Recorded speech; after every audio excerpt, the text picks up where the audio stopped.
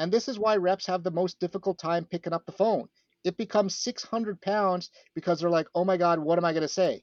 If you've thin sliced your list and you know that everybody you're going to call will probably have the exact same problem and you're tuned down on that script, it's super easy.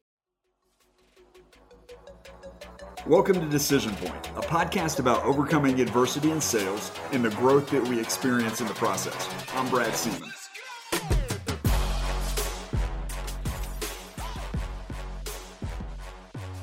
All right, I am super excited to start our second year of Decision Point, and we are going to kick it off with Mark Shalinsky, who's a PhD, formerly Harvard educated scientist, gone salesperson.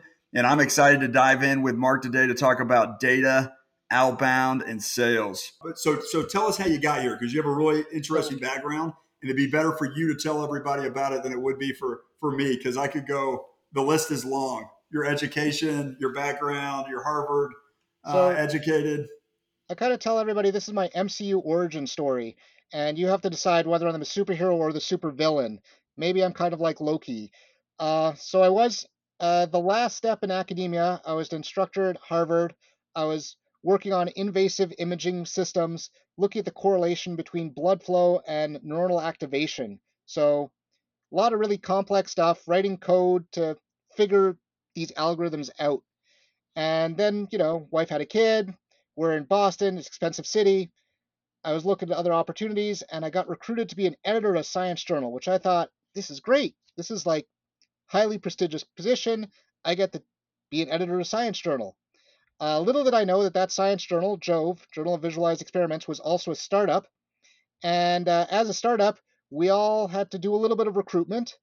And that's where I found out I was really good at cold calling. So after a couple of weeks, Moshe, the CEO, sat me down. He said, there's 5 of us, and we recruit 5 articles every month, and you recruit 20 or more articles every month. So we're just going to remove the entire concept of you doing any sort of editing, and we're just going to keep you speaking to scientists. So I did that. We grew our sales to scientists, recruiting them. Then we decided Moshe decided we're going to close subscriptions to libraries. So I ended up calling librarians, which was great because instead of making 100 calls and speaking to 20 people every day, I was making about 50 calls and speaking to 45 people every day. But every librarian was cutting subscriptions and they had no budget. So that's when I started reading all these books, like Getting Around No, Influence at Work, Robert Cialdini, fundamental books, and learning about like how do you actually speak to people and communicate and drive value. Uh, that started growing. We built up the sales team to librarians, and Moshe and I were sitting around one day, and we look at these videos. You're like, you know what? There's an $80,000 piece of equipment in the background, and we're having a training video on how to use that $80,000 piece of equipment because it was a video journal. So we said we should get those companies to start sponsoring our videos. So I became in charge of B2B sales. Little did I know that now I was competing with other PhDs with 4 to 5 years of sales and marketing experience, so I sucked. So I went to 3 or 4 conferences, and I found that the ranking person of every booth, and they were the people who were not wearing branded shirts. The guys wore massive watches, and the women had Burberry bags. And I would say, what's the biggest problem of selling to whatever they were selling, like neurophysiologist, immunologist, cardiologist, like whatever scientific discipline they were selling into. So they gave me all the information, and I put this all in a spreadsheet. And using data science, SQL database, eventually I started to filter it down. It's like if you're selling to an immunologist, you have one of these 5 problems. So we started sending emails and making phone calls. Hey, you sell to immunologists. Is this a problem? No. Is this a problem? No. Is this a problem? Yes. Fantastic. This is how Jove solves it. So we started dialing in to our entire program, and we sold us selling to businesses. Then my wife got herself a faculty job, moved us away from Boston, and this is before remote became a big thing. And I got caught up with, I started my own outsourced inside sales company, and I caught up with Doug Song at Duo, and he said, yeah, we're trying to get $5 million from Google, and we have no one heading up sales marketing. So they put my name down. They got $5 million from Google, at which point uh, we started building out our sales and marketing operations, and I moved over to sales. We went from $20,000 a quarter to about $250,000 a quarter, and we hired our first VP of sales from the Valley. And I was kind of annoyed because I thought I was that guy. And he looked at me and said, "You're not a sales guy. You're an ops guy." And I said, "What the hell is sales ops?" So I started looking into it and started reading about people like Lars Nilsson and other folks. And eventually I realized this sales ops is this cool stuff where you get to apply science, you have a hypothesis, and you figure out a list. And then once you have a list, then you start applying technology to accentuate it. So if I know that there's, you know, 500 law firms in the US that are the right size that will pay me the right amount, and I got to speak to an IT manager, I just go to a list provider like ZoomInfo, Sales Intel, Cloud Leads, Infotelligent, or something, and I get a phone number. Then I drop them into something like Monster Connect, and boom, I can be through that list in a day. And I can have a hypothesis, and if my hypothesis is correct, I'm making money.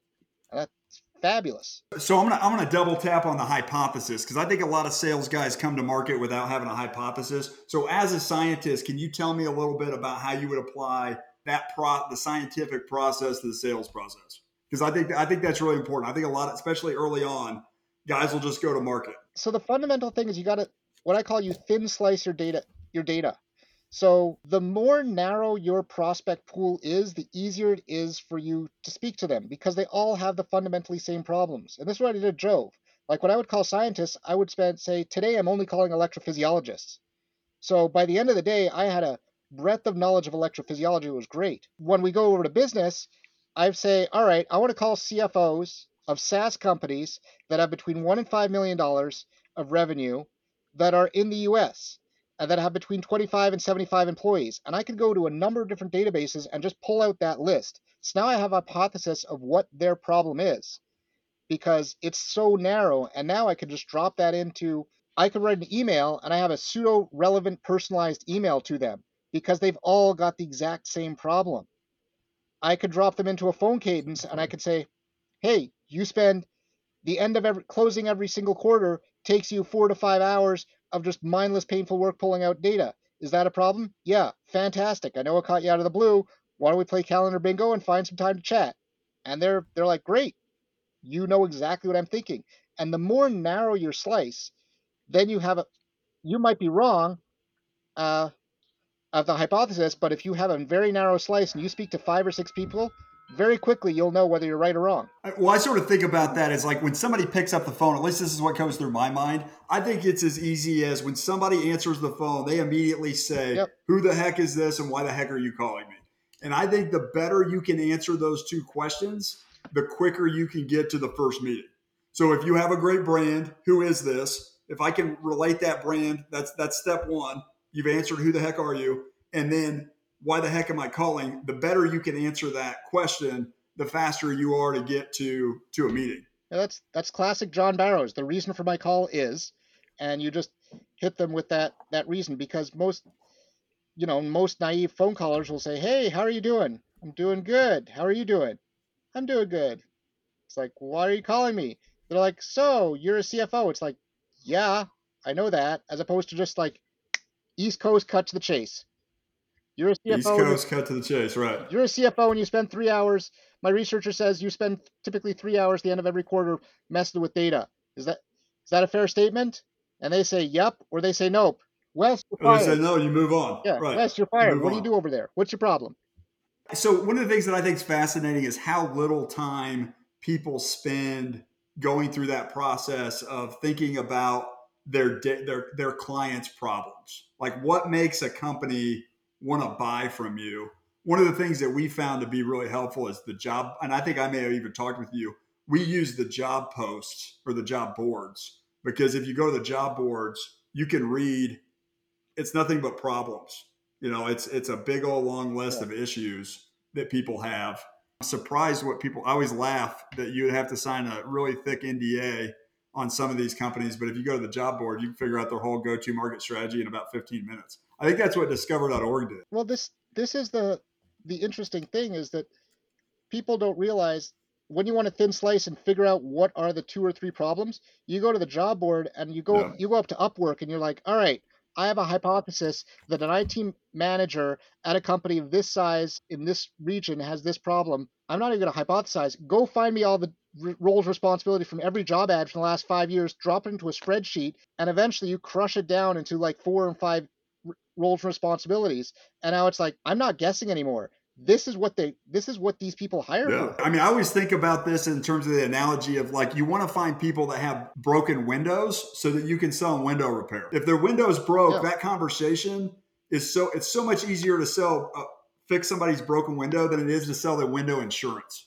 So if you can find people who have broken windows, which is essentially the process you're describing, it makes the conversation so much easier. Yeah, it's like when we finding out this is how we found out the CFOs. It's like, do you know how to making sure that you guys know how to use Excel and SQL database? It's like, wow, all these smaller companies want the CFO to do this grunt work. They probably hate it. Yeah, I mean, what I think is so fascinating about this conversation is early on in the conversation, we were talking about kind of the state of phone prospecting and how year to year there's always a new shiny thing that people want to focus on. Yeah. Cold calling always gets under the radar as something that needs to go to the wayside, right? Like phone prospecting, outbound calling, all that stuff's going to go wayside. It's going to be trumped by LinkedIn and inbound and podcasts are going to take over.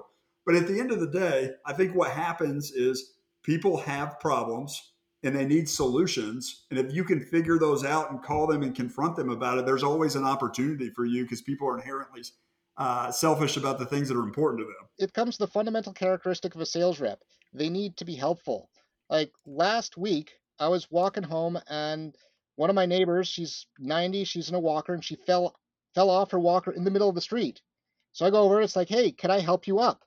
And she's like, "No, no, no, I can do it myself." It's like she broke her hip. And this is the same thing. So I lifted her up and then I said, "I'm going to take you back to your house." And I pushed her up the hill to her house.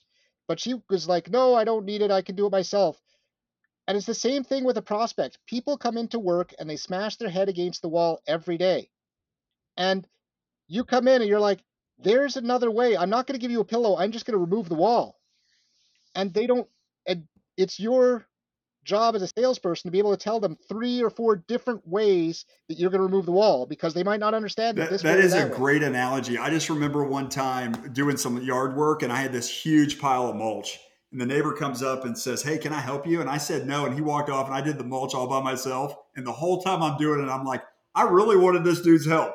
You know, I really would. I should have said yes. So I think that's a phenomenal analogy. People inherently say no when they really want to, when they do want to say yes. And it comes down to there's only 3 objections when you do a cold call. There's a lot of deflections, but they're going to tell you it's I'm all set. At which point you respond to them. It's like, great. Most people I talk to aren't all set. How do you solve it? I'm a special unicorn because it'll never work for me. At which point it's like, well, that's why I called because you probably have this problem. Or send me some stuff. And it's like, great. What kind of stuff? And there's only 3 objections. And you just got to get around them. And they because people want to block the people hate asking for help. They don't want to. They got too much hubris. They do have a lot of Ubers. Well, here's the one thing. If you're listening to this, I want to highlight something that Mark that you said, which or that I think you're really good at actually. Um, you have the ability, like I can tell that you have the ability from your research and education and academia background that you're very interested. Like you're interested in the prospect and interested in trying to solve whatever hypothesis you've come up with. And I think that's really important is that you've got to be able, you're trying to figure out whether there's a problem or not. You're not trying to sell. I don't think. I think when you're early on in the front of the sales cycle, you eventually are going to get there, right? But you've got to figure out that there's a problem, and you've got to fit, and you've got to be able to articulate how to solve it. You got to be interested and Yeah, intrigued. yeah, that's essentially where you just got to let people talk and listen to them and prove to them that Yeah. you've actually heard them. So we had this terrible sales rep at Fat Stacks, and we could not like he was colossal, colossally horrible. So we were like, all right, he just can't handle objections. So we this is where Nate and we took down all the calls, we recorded, got it all transcribed, and looked at every single objection. We were slowly distilling it. Nate's like, there's only 3, and then he came up with the 3 objections. You know, I'm a special unicorn, send me some stuff, or I'm all set. And we trained Ed to, and we took him into a room in 2 hours. Nate and I were like, just pitch him words. And we're like, which objection is that? So he got really good at being able to classify them. So then, even though he was so flat on the phone, they would like, "Oh, I'm all set." And he's like, "Oh, so you're telling me you're all set?" Yes. And he'd like flip, flip, flip. So most people I talk to aren't all set, and they have it. How are you solving this? At which point they go, and he'd say, "Great. This is why I'm calling. It's my first day on the job. It's been his first day for about 6 months. Uh, can I set you up with a call with one of my colleagues?" Or they'd say, "Oh, this will never work for me because I'm a special unicorn." And you're like, "Oh, so it won't work for you because you're a special unicorn." And they'd be like, "Ha ha ha, that's a joke." Yes. He's like, "Well, that's why I called." And you just go down the list. It's like, "You're a company of this size, selling this. This is one of the problems. Is that true?" And they'd be going, "Yes." "Well, it's my first day on the job. Do you mind talking with my colleagues?" And he essentially crushed his quota See, that that's month. awesome. So the thing that you guys taught him, and I want you to talk about this. What do you think about scripts? The one side is it's all about the conversation. The goal is to have a sales conversation. It's like you're in a boxing match. You're in the ring. Every once in a while, you get pushed on the ropes. Use the ropes to get back in their fight. There, it's like, where are you going? You use the script to guide the conversation, and this is why reps have the most difficult time picking up the phone. It becomes 600 pounds because they're like, oh my god, what am I going to say? If you thin sliced your list and you know that everybody you're going to call will probably have the exact same problem, and you're tuned down on that script, it's super easy. And every once in a while, they hit you with something, and it's like, oh, they hit me with this thing. It's like, and then they're like, oh, they said, send me some stuff. And now I'm back on the boards, like, oh, what does that mean? That means, oh, what kind of stuff are you looking for? I don't know, general stuff. Stuff in my company, stuff in our product, or stuff in our I love it. I service. love thinking about the script as ropes. You know that you're, when you get hit or you get hit between the eyes, you sort of bounce back. You grab that script, you get anchored, and then you come back at it. Yeah, because it's all at the end of the day, it's all about a conversation. Like we had one colleague, he could get if he got someone on the phone, it would be a 30-minute conversation. Like they would not be able to hang up. And I do not have those conversational skills, but he was great at it. And he would never use a script. He was like, "Ah, scripts are for chumps." It's like, yeah, but we're not like you. We're just mere That's like my mortals. my daughter can play is very musically talented. She can play by ear, and so she's sitting. She's getting ready to go to college here in a minute, and so she's sitting playing piano on the couch, and she's playing by ear. And so I sat down. I said, "Hey, you're really talented. You should probably think about maybe doing music when you go to college instead of being a marine biologist. Or I mean, you just really have a skill." And not very many people can play by ear. And she goes, everybody can play by ear. Look at YouTube. There's all kinds of people that just sit down. I'm like, no, I really don't think you could do it. She's like, Dad, look, this is so simple. She grabs the keyboard. She says, look, you just press the one key. You hear that. You press another one that sounds like it. And then you just play it. And she just sat there and nailed this song without ever. And I just started laughing because, hey, we're just mere mortals. I mean, that's a real gift. And there are some people that can really phone prospect and don't need that stuff, but most people do. They need some sheet music. It's yeah, I was working for a client. Like they hired us, and they said it's all gonna be. They're a science research company. They didn't believe in the phone, and it was funny because we did marketing for them for a month, and I kind of said, "You just had a webinar. Let me call all these webinar people." And he's like, "Okay." It's like he said, I'll give you an hour." So it took me about a half an hour to get in the zone, get what I thought was the good script, get the questions. I was working with him. I was like, "All right," and we're on the Google Hangout, so he's watching me, and I managed to get 7 conversations and book him 2 meetings. And after that, he's like, we need to talk about doing more phone calls." I'm like, "Yeah, they work if you're prepared." Every couple of years, sales, and I'll re-ask you this question, but every couple of years, I feel like sales teams get under attack, right? Like lead generation teams go under attack, and it's like the phone doesn't work and people don't pick up, or that's supposedly the Yeah. what people say. So I'd love to get your fit on it because that's obviously not true, right? If you're in the trenches and you're interacting with inside sales people, you're continuing to see revenue book. So I'd love to hear your opinion on the state of where we're at with sales development as part of this. Yeah. Uh, well, I always call it the shiny new tool, and it's like a the most effective sales teams are doing what has always been done, is finding a way to talk to it, to get engaged with a prospect. And you either, it's one of the five fundamentals. You either call them on the phone, send them an email, meet them at an event, get a referral, or drop something physical in their hand. And all of these are one of the top, the five fundamentals. And every couple of years someone's like, "Oh my god, you got to be on LinkedIn." And LinkedIn is the only way to reach your prospect, and it's all about social selling. And social selling is just one of the five fundamentals. It's just a single channel. And if you're just following a single channel, you're never going to be holistically successful. It's like, and a lot of us are good at one or two or three, or sometimes if you're really great, maybe you're good at all five of them, but we're usually good at one of these things. So it's like, I'm great on the phone, so I lean in on the phone, but I know it's like I can canvas a lot more people if I have a marketing automation platform that's running in the background. If I have Sendoso set up that's dropping these $5 Starbucks cards at people's homes and they're picking them up and they're going, "Oh wow, this is pretty cool." You know, that could be a way to engage them. I'm losing money if I'm not reaching out to you guys and saying, "Hey, do you know anybody who needs sales ops help?" Like getting the referral. Because, and every couple of years it's like, why do people go under attack? They say, "Oh, the phone doesn't work because this guy's doing really well over there." Well, yeah, because they're good at making emails. Right, right. Yeah, well, I think the thing, so the best thing that I ever heard, so I went to a B2B camp, which used to be held by Kyle Porter and a couple of his friends down there in Atlanta. And I went down there and they had Alan Nance, who ran a company called What Counts. Yeah, And he got up, and had I known what he was going to talk about, I would have sponsored the whole event. But he basically gets up and he coins this term, which he referred to as all bound. yeah, And so what he goes on to say is he says this: how many of you guys, if you had the choice to either send somebody an email or get somebody on the phone, which one of those is going to convert better?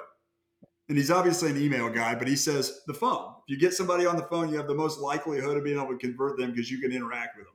And he said, hey, there's all this tension around inbound, outbound, but he's like, it's all bound. You got to do all the things that it takes to get a sale. It's not just it's not just marketing, inbound. It's not just outbound sales development. It's all the things. You have to have a blended approach to getting sales. So yeah, I love hearing that. yeah. And it's like when you build a stack, it's like throwing a Sendoso and a Cameo in there. Get people engaged. It's you know about Cameo, right? I don't know about Oh, Cameo. get the Oh, it can't. Oh, no, maybe I do. Is that the where you get the famous people to yeah, do a little spiff for your bar mitzvah? yeah. You get a celebrity to do the Celebrity, yeah. get Dolph Lundgren to come out and start pitching about how he should use Monster Connect. Well, I did see. Oh, who did I see? I saw the Tranual, which is like they got some guys from the office to do a video, and I don't think they use Cameo for that. But what do you think about Cameo? You Well, like it? it's good. It's like it's interesting. It's like if you can go and figure out what someone really likes, and then you get them, you get their favorite celeb or favorite sports hero to make a personal appeal, like you're going to get the attention. Because it's, when you're talking about top of the funnel, it's all about garnering someone's attention, and that's it. It's like making sure you don't have a second chance to make a first impression. So how am I going to get that great first impression that when I call them, I'm don't sound like, "Hello, how are you doing?" Well, yeah, and you bring up a good a good point, or allude to a good point, which is I think the power of branding when it comes to making phone calls. I know that you've had a variety of technology background. If somebody knows your name and you call them, you have a substantially Yeah, better opportunity to schedule an appointment. So that's what I like about LinkedIn, is that it creates a branding opportunity. yeah. And it's because it's like when people know you, but it's like, this is why the enterprise sales reps fail when they go to a startup, because they're like, "I made a ton of money, I'm going to a Yeah. startup, and I'm going to kill it." And they show up at the startup and they don't realize how much of their sale was dependent upon the brand that was behind them, the big juggernaut that they were sitting on that was pushing them through. They call up, it's like, "Hey, you want a CRM? I'm with Salesforce. Let's talk." And people are like, "Sure, I'll take a meeting." Oh. And they call up and it's like, "Oh, I'm with Sugar CRM." It's like, "Oh, we may have heard of them." And they go, it's like, "Oh, we're with, Nutshell." And they're like, well, "Nutsack? What's that?" And they're like, "We're the CRM built for these people." It's like, who are you? It's like, there's 163. And it's amazing that they don't realize, like, you're being called by your brand. And this is why when the startup kid moves up to the big company, they just start spiking the ball. Hey, well, you nailed it. You got to thin slice the data, and you got to have your targets honed in. So let's use that as a way to sort of talk a little bit about data sales science. So data is part of your business. So tell us a little bit about that and the services that you provide. So the company essentially has three pillars. So the first pillar is the data science pillar, and it's helping folks understand who the ideal customer profiles are. So I call that, those are the big companies. And within those, the personas. So who do we actually target? And once we understand those companies and those personas, it's pretty easy for us to start coming up with some relevant messaging at scale and figuring out how do you do advertise, how do you email, how do you call them, how do you find them. Uh, the second pillar is the operations pillar. The operations pillar really focuses on, marketing operations. So we have a full scale marketing operations group, uh, sales operations, which I head up, and then there's finance operations. So I work with my former director of finance from Duo Security, who kind of jokes at me that I was part of one unicorn, he was part of two, because he was part of Duo and then Lamasoft. And so it's how do we set up all of that operation so that a lot of these companies, we focus on SaaS B2B, that you have a product, you have something you want to bring to market, we're going to help you achieve your dream through operational excellency. And the last pillar is the enablement portion. How do you bring it all together, which is process and products? So the fun part of my day is I get to talk to all sorts of fun vendors, figure out what are the niche products, why do they work, how are they better or worse than other things, and so that when we build the sales stack or operation stack or the finance stack, that we can select the ones that are best for you because there's no singular best product for any one group. It's whatever works best for you because you have to look at who are you targeting, how much does it cost, what's the volume that you can push through it, and how does it connect to the other products that are using. So and that could also go from, and we look at it from, there's leads that go into the system, the CRM that helps organize it, then you have all the weapon systems, so the phone systems like Monster Connect, the cadence systems like Outreach, Sales Loft, uh, and then the email systems and everything else, then Sendosos and uh, Cameo and everything that's going to help you engage with your prospect. So those are What do you think the one thing that you see? What's the biggest mistake most of your clients make? uh, they tech up too late or they tech up without a thought. So it's two problems. So you, Too early or too late? well, it's too early or they tech up without a forethought. Like they'll go out and they'll like, all right, so I have one client, he went out and he bought out on his own LinkedIn Navigator, Seamless, Salesforce, Outreach, and Orem. And he's a solopreneur. He's spending a ton on the stack, and he had no idea how to manage this. So I had the folks from two of the vendors come to my doorstep and say, "Can you help this guy out? Because he's he's relatively technical, but he's never set up a sales stack, and he didn't understand what a sequence was." I'm like, "Why would you be setting this? Why would you buy all this stuff and you don't even understand the rudimentaries?" And I started telling him, like, you want to send out these emails. Do you even know what email warming is? Have you set up your SPF, DKIM, and DMARC yet? And he's like, what's that? It's like, well, you got the big boy package, and you haven't even done the basics yet. So by Friday, he was making phone calls, sending emails. We had a sequence. Everything was fine. So And he was rolling. Well, I think you're seeing that more and more. And I may have mentioned this to you in another conversation as you're getting to a spot where your vendors called you and said, hey, we have this rogue buyer. I think more and more technology companies are being faced with having to understand more than just their tech, right? Because all of the products, you got to understand Salesforce, you got to understand Outreach, you got to understand Sales Loft.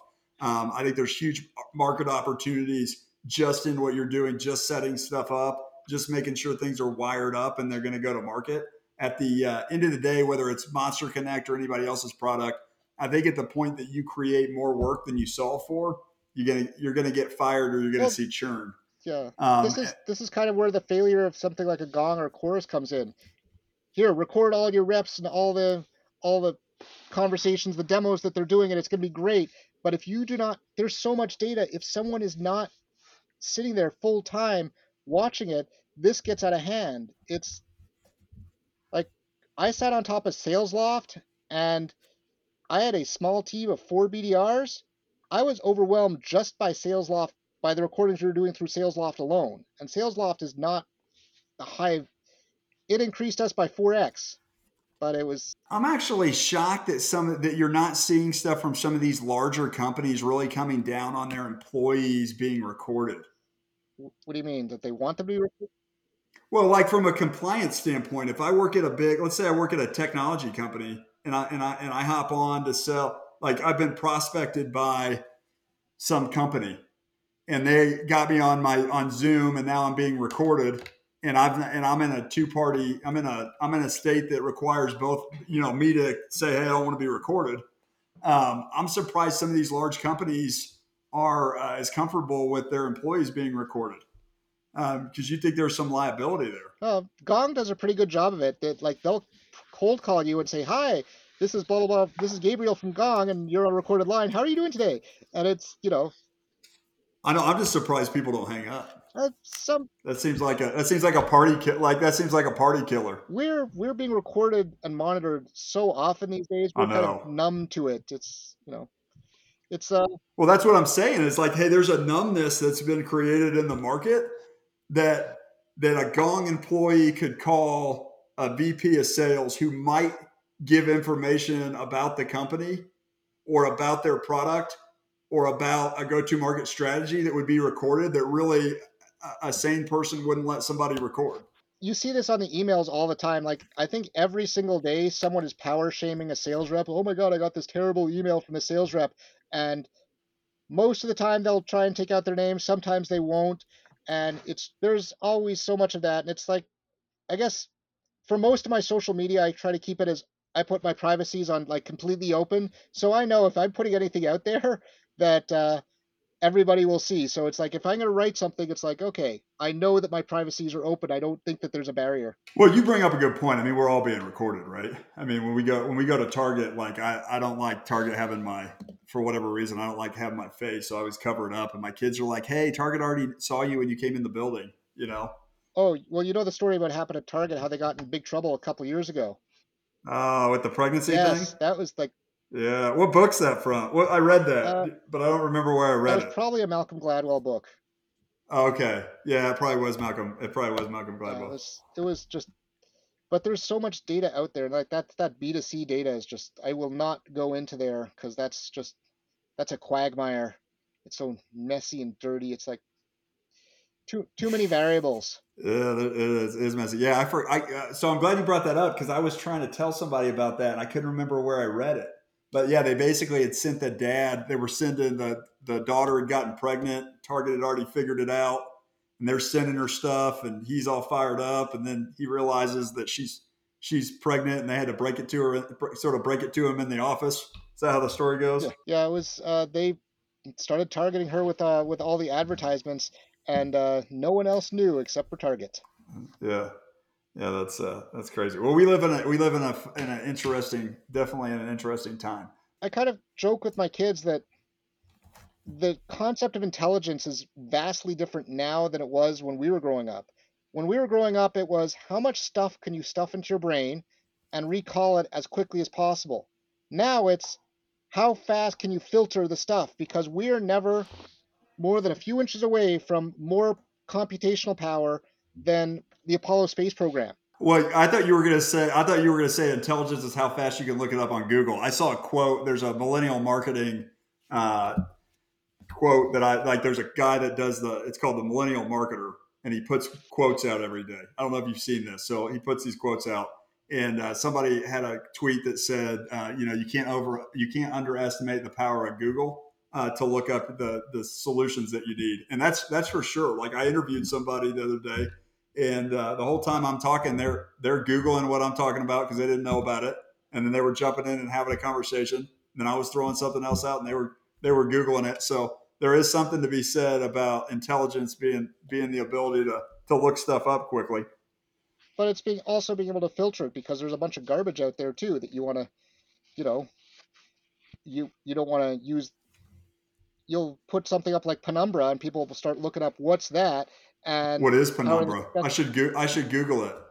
What so what is it? the interest so penumbra is the area around a when you have a stroke, you have the area where you have the stroke, and you have the area around it. So that's the penumbra. So I use that as like, as opposed to saying target area, I would say penumbra. So it makes people think I'm erudite. That's really funny. I would have Googled it, but I couldn't spell it. I didn't know how to. I didn't know how to start it out. And I was watching DuckTales with my kids, and they they used one of the characters' name was Penumbra. And I thought that was quite humorous. That's super funny. Well, Mark, what's the one thing you're the most passionate about right now? Do you feel like do you carry a lot of passions? I'm so distracted all the time. It's like I follow Mike Rowe. I'm not sure if you remember, Mike Rowe made the statement. It's like, should you follow your passion, or should you be passionate about what you're doing?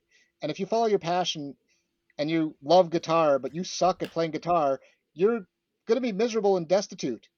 But if you're cleaning toilets, you know, don't think, oh my God, I'm cleaning a toilet. This is terrible. Just say, this is awesome. I'm cleaning a toilet, and do the best damn job you have. So it's like, whatever, you got to jump with both feet in. And this kind of stems back to my wrestling, is that you can't jump in and wrestle, even just light sparring, and just say, oh, I'm just going to kind of light wrestle. You'll get hurt and injured, and it's going to be terrible. So you've got to like be committed.